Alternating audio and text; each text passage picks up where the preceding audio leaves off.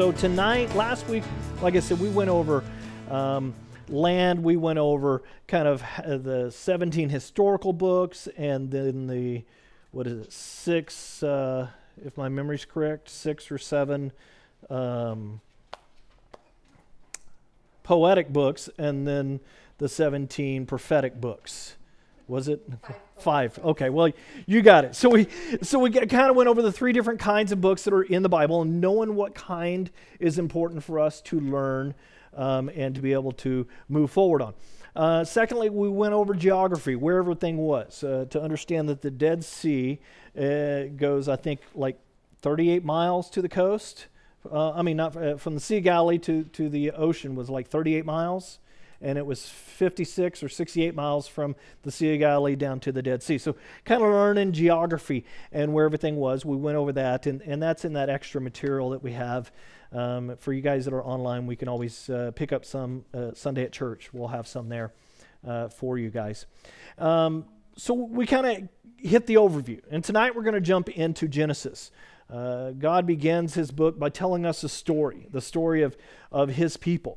We want every little detail, and as you read the book of Genesis, you are not going to get every little detail. He leaves so much out. Just on the days of creation, that would fill volumes, that would overfill the earth, and that we would not understand when it came to creation. He's trying to tell a story, and that's what matters. The purpose of Genesis is to recount how and why God came to choose Abram and his family and make a covenant with them, and how that relates to us.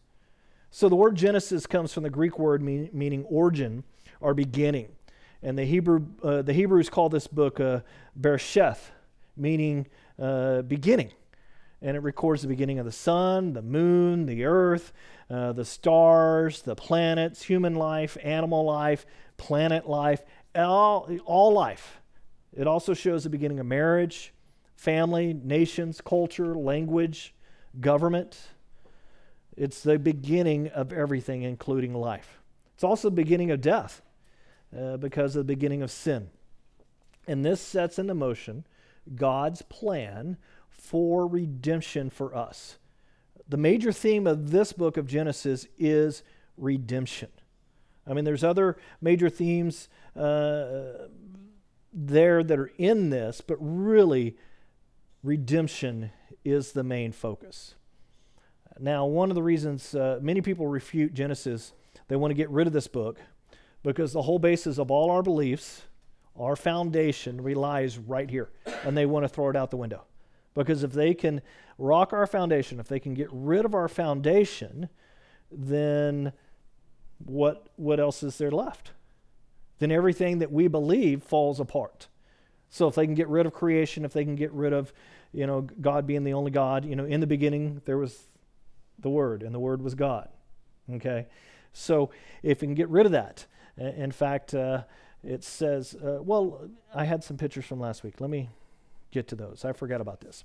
Again, we kind of hit the timeline last week. So Job is written at the same time as Genesis. So it kind of gives you an idea of where Job is in that. And I did not make copies of this, and I will eventually. I don't want to say next week because I'll probably forget. Eventually, I'll get you copies of all of this as Sarah takes a picture of it because she knows she can't rely on me. I see how it is. I'm joking. I'm joking, Sarah. And again, this was the large area. Abraham came from Ur, went up to Haran, and went down. And again, this is desert area, so the travel area was up and around. And again, here was the land, the Sea of Galilee being close to the ocean, close to down here. Jerusalem's always at the top of the Dead Sea, and so forth. The major route, you see these lines right here? That's the major route to go down to Egypt. That's the route that everybody would, when I say everybody in all the other countries that were around, that's the route. This is where Megiddo is. This is Armageddon. Har Megiddo, as they call it, okay? So that valley is where the end battle is going to take, and it's the travel route. So, and I threw in this. This is a picture of the well. They call it the well of Abraham. It's one of the wells that Abram would have went to down in southern Israel, down in Beersheba. And that well is still around today, and it's still used today by the nomads and so forth. It's gone through several different iterations of how it's built around and stuff, but that's the same exact well. And the tree is not in bloom right now, but that's a tamarask tree, and that has, I'll look it up, and it has some cool meanings and stuff like that goes with that. So that gets us back to what I was going to talk about in Psalms 11:3. When the foundations are being destroyed, what can the righteous do? And the foundation of everything we believe starts in the book of Genesis, especially Genesis 1 through 11, those chapters. It can be divided into two main sections, the human race and the chosen race. Okay? The human race is just the beginning of mankind. The chosen race is where God chooses one family, only because that man was a righteous man, and he believed in the one God, and he followed that God, and God says, I choose you to represent me. He was a righteous man because he believed in God, not because he was perfect. He made many mistakes along the way, especially when it came to trying to give his wife away so he wouldn't be killed, which did not turn out well. And then other things that he did. So the first chapters is the human race. It covers the creation, the fall, the flood. What else? Let's see, the Tower of Babel. So it's an overview of man arriving, man sinning, God trying to correct that sin, flooding the earth, and then going into the Tower of Babel, where nations are in a sense, built out of that because he divided everybody up, he confused the language. And then starting in chapter 12 through 50, God begins to focus on the chosen race, and that is through Abram. And four main characters are the foundation of our faith. You have Abraham, Isaac, Jacob, and then Joseph. Now, the big saying is, the God of Abraham, Isaac, and Jacob. But I like to throw in Joseph because he was so key to so many things there. But like I said earlier, it's the beginning of death also through the sin of Adam and Eve. We like to blame it on the woman, but they were both involved in this process. But it began the redemption all the way to the second Adam. And the second Adam is Jesus Christ. Paul says this in Romans 5:12. Therefore, just as sin entered the world through one man, and death through sin, and in this way death came to all people because all sinned. And then verse 17, for if by the trespass of one man death reigned through that one man, how much more will those who receive God's abundant provision of grace and the gift of righteousness reign in the life through one man, Jesus Christ? So the first Adam totally blew it. The last Adam, Christ, redeemed us. He fixed all the mess, and he redeemed us, and he righted all the wrongs. And God sees us as perfection. Now, when you look in the mirror, do you see perfection? No, I look at a guy that needs to lose a few pounds. I don't see perfection. God sees me completely different. And one of these days we're going to receive our new bodies in heaven. I'm going to enjoy that. I'm hoping I'm skinny at that point. I don't know. We'll be perfected. We'll be clean inward and outward, But what a day that will be to live in a place where there is no sin, because we'll be with God and sin is not allowed near God. So that'll be an awesome time. So from the beginning of Genesis, it took 4,000 years for the Redeemer to come, and the plan began for the birth of Christ. He began implementing that plan with Adam. So a descendant, actually with Abram. The plan started with Adam, but it really took root in Abram, so a descendant of his people, the Messiah, would be able to come. So after the first 11 chapters, the creation, the fall, the flood, and the confounding of language, people were scattered everywhere. And thus began nations and cultures. And he called a man named Abram to separate himself. A lot of times we'll say Abram, we mean Abraham. A lot of times say Abraham, we're talking about Abram, depending on what chapters of the book you're reading. But he called him to separate himself and follow God, and he stepped out in faith and did that. And the second section begins after the confusion of the world. God focuses on the descendants of Abraham, a divine grace to a fallen world in which he promised a Messiah that would come. And along the journey, this journey before the Messiah was going to come, God chose a forerunner to come. And that forerunner was Moses, a deliverer. He foreshadowed what would happen to mankind by delivering Israel into Egypt's hand, and then through Moses was delivered. And Moses is a type of Christ. And I'm getting ahead of myself kind of into Exodus. But among Jewish scholars, they all agree that Moses wrote the first 5 books of the Bible, the Pentateuch, Torah. Now, there are some, and again, we talked about this last week. When I use the word liberal when we're talking about Bible, we're not talking about politics, liberal and conservative. We're talking about conservative holding to the text, or liberals who think the text is a little more fluid, if you want to call it that. There are some liberal scholars that contribute these books to 4 different sources. They call it the JEPD, and if you want to go into all that, you can. That Moses was only involved in writing from the Exodus through Deuteronomy. And Genesis is a compilation written by multiple people. And then Moses came on the scene. And, but really, I believe, and most conservative scholars would believe, that it was passed down from family to family, these stories and what was happening. And back then they would memorize stuff a lot better than we do. We just ask, Alexa, and she lit up, and and we just ask that way. And half the time she doesn't understand, But back then they would memorize stuff. And these stories eventually came into possession of Noah, and he kept them safe to the flood, and the family added 11 different generations, and Moses received them and compiled them into the book of Genesis through the help of the Holy Spirit. Now, one big debate for the liberal scholars it started many years ago, and now has become a bigger issue for conservative scholars in this. Can we really take the book of Genesis literally? That's one of the big debates, especially the first 3 chapters. For centuries, there was a debate, was Adam and Eve actually real people?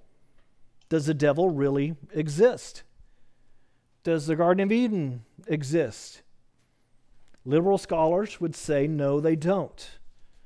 It's all allegory. It's all stories used to explain evil in this world. So therefore, you can't take it literal. That Adam and the story of Adam and Eve and Satan and Noah and the flood. These are all myths and fables. They would say, designed to teach like a spiritual truth, but they're not historical records. Fortunately, Jesus comes to the rescue for us. Okay, Jesus took all of these historical facts and taught them as facts. He talked about the creation of God. He didn't talk about a big bang. Okay. He mentioned Adam by name, Eve by name, Noah by name, as if they were historical figures. The skeptics would say, well, just because he called them by name, it doesn't mean that they weren't allegory.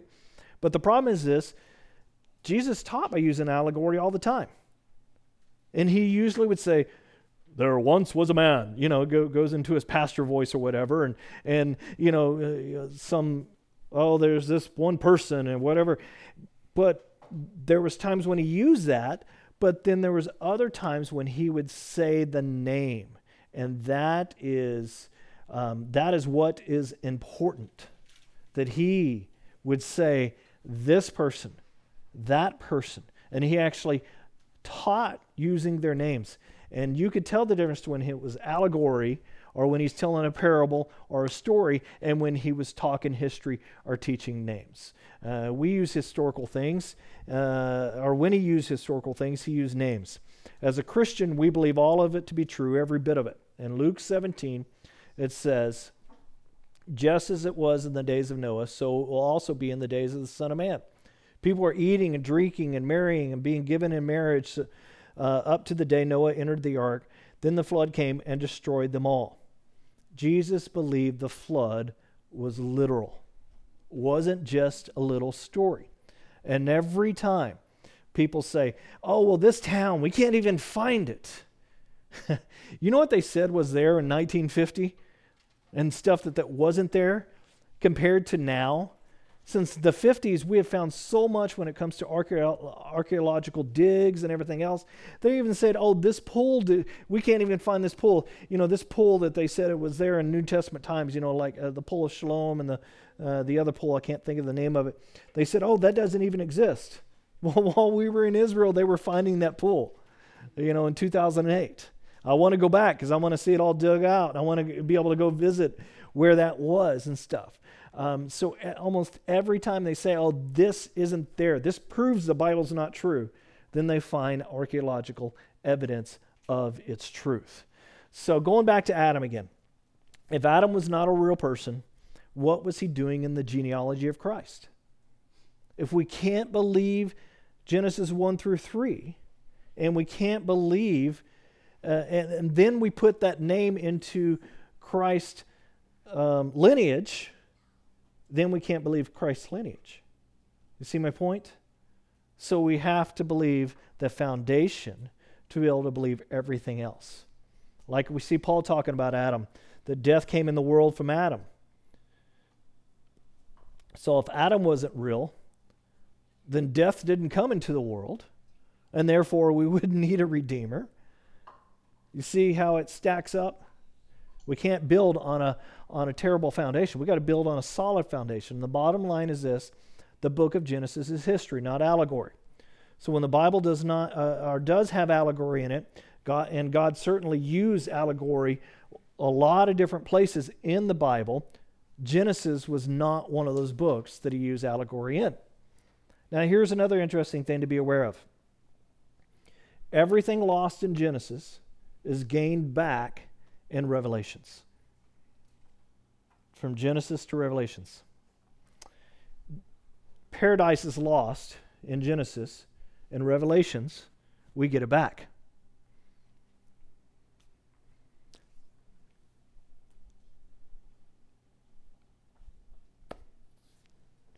Let me go here. We see the first heaven and earth in Genesis. In Revelations, we see a new heaven and a new earth. We see the first tree, the first garden in the tree of life, and it's guarded. In Revelations, there's going to be a new garden with a new tree of life that's going to be available. In Genesis, we see the first marriage. In Revelations, we see the last marriage of the Lamb. In Genesis, Satan tempts us to sin. In Revelation, Satan is thrown into the lake of fire. And then you keep going on, and then death enters the scene in Genesis. And Revelation, after that, there's going to be no more death. In Genesis, Babylon is built. That's the mother of all false religions, as we're talking about on Sundays. In Revelations, Babylon is going to be destroyed. In Genesis, the Redeemer is promised. In Revelation, the Redeemer is raised. He is there for us. Everything that man messes up in Genesis, the Redeemer puts right in Revelations. So we see the continuality of the Bible all the way through. The culmination of the New Jerusalem, and no more tears, no more sorrows, no more death. So in Genesis 1 through 11, you have creation. Man created in the image of God, Genesis 1 and 2. Then you have the fall of man, where sin entered the world in Genesis 3. And then you have the flood, the judgment, and the sin in Genesis 6 through 10. And then you have the tower, the beginning of all the nations in Genesis 11. And then we go into the second section, what we call the patriarchal society, or the patriarch era, where you have Abraham, the father of the Hebrew people in Genesis 12 through 23. It's that beginning of that story. God's focus turns toward the redemption of man through representative of a family that should represent God in a great way. Sometimes they represented God well. Sometimes they did a terrible job at it. But we see the promised Abraham. He promised Abraham land. He promised him children. And he promised him blessing. And he has 2 sons. One was a blessing from God, and one was a curse because of Abraham's decision. We have Isaac and Ishmael and all the problems that came. So second part, we have Isaac, the second father of the promise. So Genesis 27 through 35. And Isaac witnesses several miracles. God confirms his promise to Isaac that he made to Abram. He confirms that with Isaac. Isaac lives in the land of Abraham, and he's prosperous, and he dies in old age. He has 2 sons, Esau and Jacob. And then you have Jacob, number 3, the father of the nations of Israel. And that's Genesis 27 through 35. Jacob begins life as a deceiver. He meets Jesus, the angel, okay, and that's where we believe one of the representations of Christ here on earth before he was actually born here. And he comes down and wrestles with him and changes his name. And he meets Jesus, changes his ways. He has 12 sons who become the 12 tribes of Israel. Then you have Joseph, the last part of Genesis 37 through 50. Most of Jacob's sons do not really follow God. They sell Joseph into slavery, threw him down in a well, which is kind of fun for the little one, you know. Any young ones here? Any of the last-born here? Other than Grayson. So you're the last-born? Yeah. So you get the brunt of it all, don't you? Yeah. So Joseph rises to become the great leader in Egypt, and we actually see people are like, oh, there's no way that they would allow a foreigner to rise up like that. We actually have a coffin uncovered of another foreigner that rose up in Egypt also, that he actually got buried in a coffin that was written all over and all that. And it wasn't Joseph. I'm not trying to equate the two, okay? But I'm saying we've seen that in other areas in Egypt where that has actually happened, rose into Egyptian society. So you can't say it didn't happen, or you can't say it couldn't happen. So we see Joseph rise up in that. Famine hits, and his family comes, and they meet up, and you know kind of that whole story, so we don't need to go over it. He saves the nation of Israel. They stay in Egypt for 400 years until God hears their call for deliverance. So what is the overall picture of Genesis? You have the fall of man. You have the creation, then the fall of man, and then all the stuff that entails, the sin and where that leads all the way to the point where God is just so frustrated he destroys everybody to kind of start over except for Noah and a few there. And then he starts over and he says, I can't do this again. I cannot destroy my creation again like this. So he makes a promise with the rainbow, right? We all understand that. So the point is redemption here. God is a God of second chances. So then he starts with the family Abram, and that family goes on to represent God from this point forward. So it's the story of those things that are happening, the point that he's trying to make with Genesis, of how some people, when they follow God, God's blessing goes with them. When they go away from God, God's discipline follows them. Okay? And there's a lot of nuances. In fact, we taught through Genesis, I don't know, it was a little over a year, and all that is online if you want to listen to parts of it at all. But the point is, the book is trying to tell God's story, and it begins with that. If we try to get down into the nitty-gritty to the point of going, well, why isn't this in the Bible? Why isn't this part? I want to know about this. That wasn't God's point. Wasn't his reason for writing the book of Genesis, or having others, inspired by the Holy Spirit to, write down this like Moses did. So what is the purpose of the book? Redemption and God's promise flowing through. The continuation of the promise from Abram When he becomes Abraham, we have the covenant, the major covenant, the Abrahamic covenant, where God says, I will bless those who bless you. You follow me all the days of your life. I'll give you land. I'll give you this. I'll give you children. The blessing will go from henceforth. And God cuts up the animals. It was customary at the time, and they would put the two halves out, and you would walk through it. But Abram doesn't walk through it. Only God walks through it, because God knew that Abraham would never be able to follow through on his end of things. But God still walks through it and makes a promise, and he kept to the promise. The blessings get handed down from family member to family member, and it eventually leads to Christ, the Redeemer. Yes, sir. Is that when they became chosen people? They became the chosen people, well, when he had children.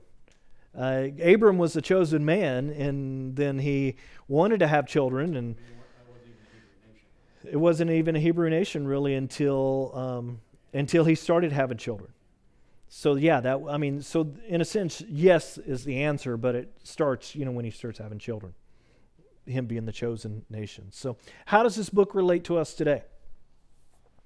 Let me just throw that out there. Big bomb in the room. How does it relate to us today? Oh, you expect me to talk the whole time? Huh? Someone online. They're throwing you guys under the bus.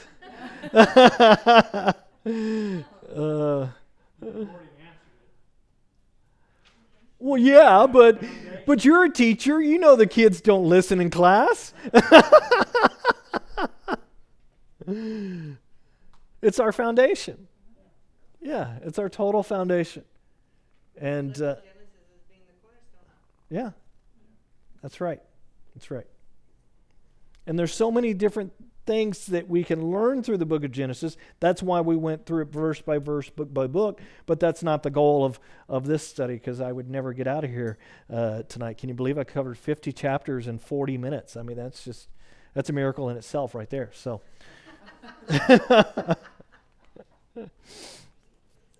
So any questions about Genesis or about, I know some of you guys were working on your books. Any questions about anything in the books that you saw?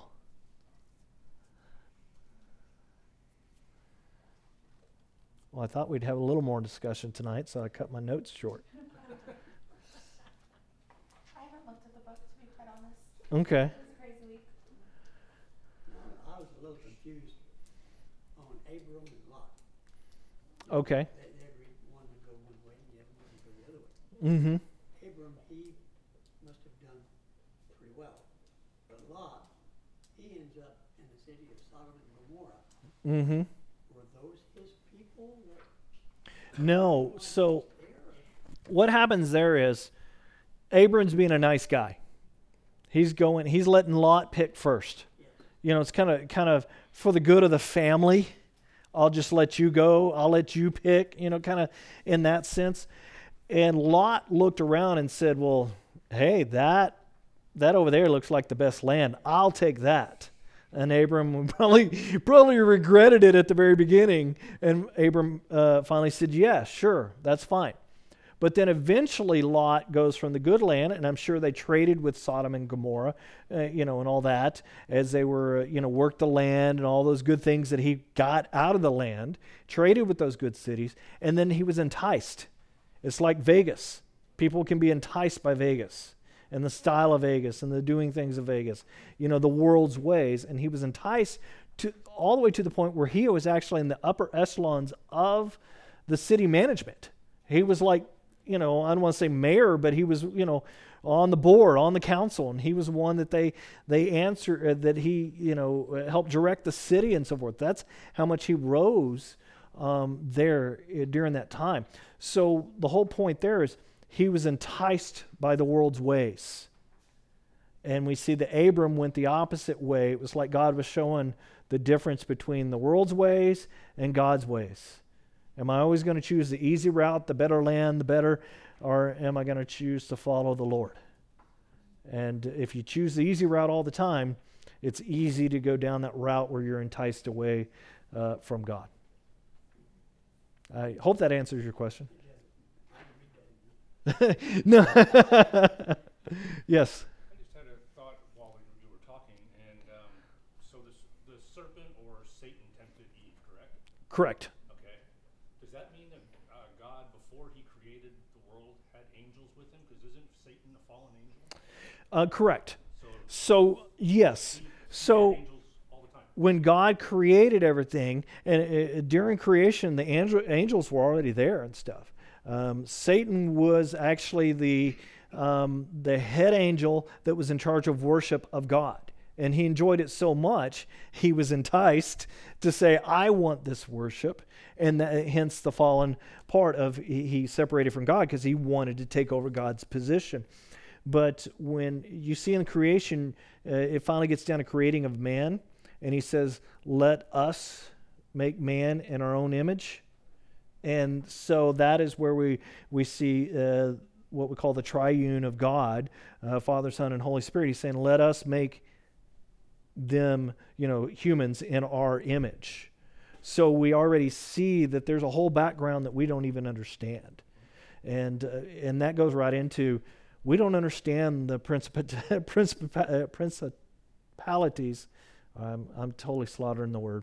Whatever that word is, we don't understand the otherworldly things that are going on right now. The evil and the battle against good and evil that's going on in the heavens that we have no clue about. We don't really know how it's happening, what is happening. All we know is that it is happening. There's a war for our souls going on. And that's where in Armageddon, in the end, that's the ultimate battle between Satan and God against the world's ways versus God's ways. And that it'll be settled once and for all in the final battle. We really understand what it means is we're made in God's image. So what's your question? That's one of the questions. One of those vague questions. It is one of the vague questions. So, what is the image of God? Well, look at the fruit of the Spirit. That's the image of God. So it's not necessarily, is it this? Maybe it is, maybe it's not. I'm not sure, our features. But, What is the image of God? yeah, So, we don't know. We know we believe that God is without form. correct. So then we have to go to what are the characteristics of God? What does that produce? And that is goodness, faithfulness, gentleness, self-control. Those really are the images of God. But at the same time, do we believe it might have certain features? Yeah, I mean, to sit on a throne, you got to have some type of features. We just don't quite understand it. It's like saying, what is heaven like? Well, this, Talked about that before. yeah, It's to help man when he talks about all the things in heaven. mm-hmm. It's to help man understand, and he puts this in man's words that Right. will help him.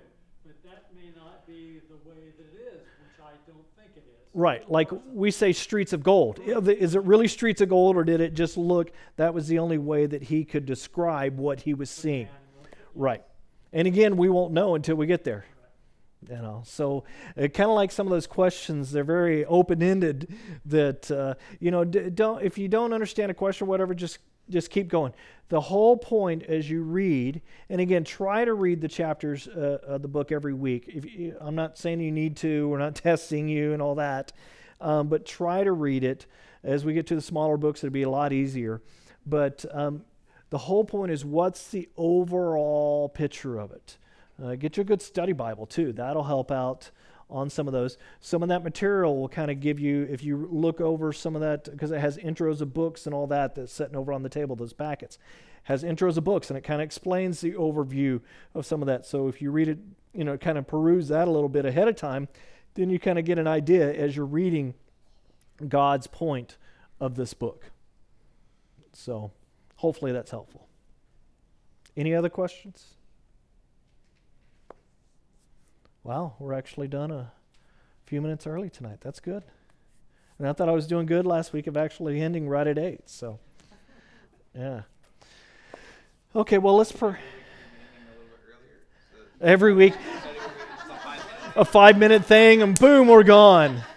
Take you longer to get here. That's my favorite question of the night. I'm not liking him. No, I'm just he's trying. We'll end with prayer, and if you have any other questions or whatever, just get us to. We'll have to figure out whether online. Maybe we'll have Lisa or somebody else be looking at it at the same time, and that way, if you guys have any questions, you can. I think there's a raise hand feature on that thing, and you guys can ask your question or whatever. But we'll maybe start that next week.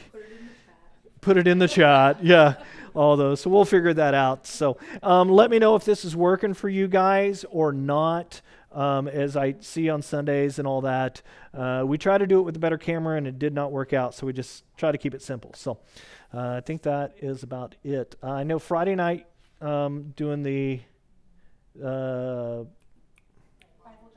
thank you, Bible journaling. This is why I have lots of notes, because my mind just goes blank.